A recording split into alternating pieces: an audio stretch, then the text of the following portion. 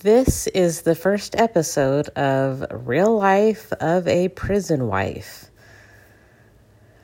So yes, my husband has been in a federal prison for a little over 10 years now. It has been incredibly difficult, but at the same time, we have seen God move in his life and in my life and in the life of our child. So I'm not going to give any incredibly personal information because I want to keep our life private, but I will tell you a lot of, interesting information that maybe most people wouldn't know unless you have a loved one in a prison. So this year, 2020, has been one of the worst years, but also a year that we have seen God moving exponentially. Obviously, we know that COVID is happening, and that has really thrown a wrench in this whole horrible situation. He should have been home July or August, or at least in a halfway house, but because of COVID, I really hate COVID. Because of COVID, he had to have a certain program that he's taking stall, and that caused a backup on release dates, etc. The other horrible thing that happened was that COVID ravaged through his prison,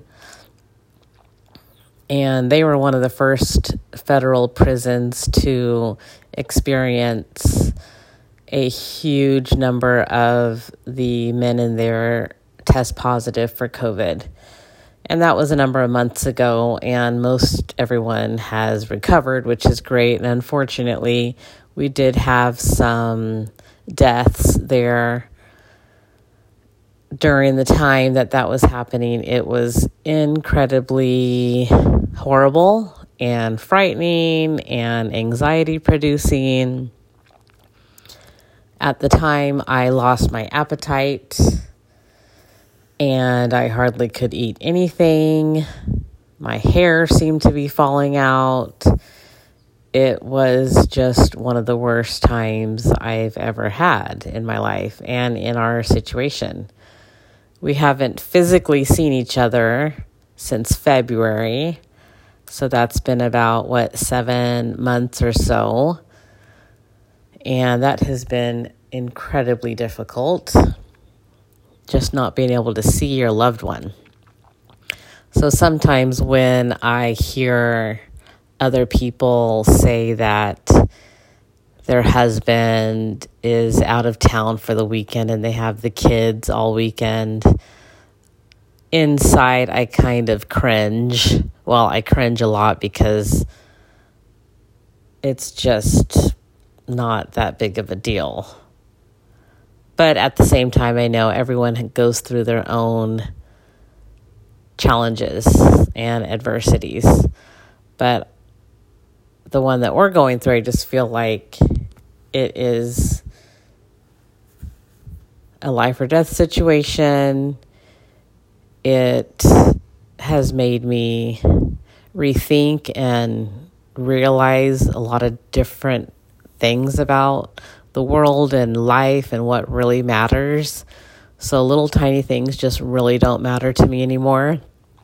And I'm more vocal about a lot of things, and I have better boundaries now, especially when it comes to work. Anyways, this is going to be a short first podcast, and we'll see what happens with it. Thanks for listening.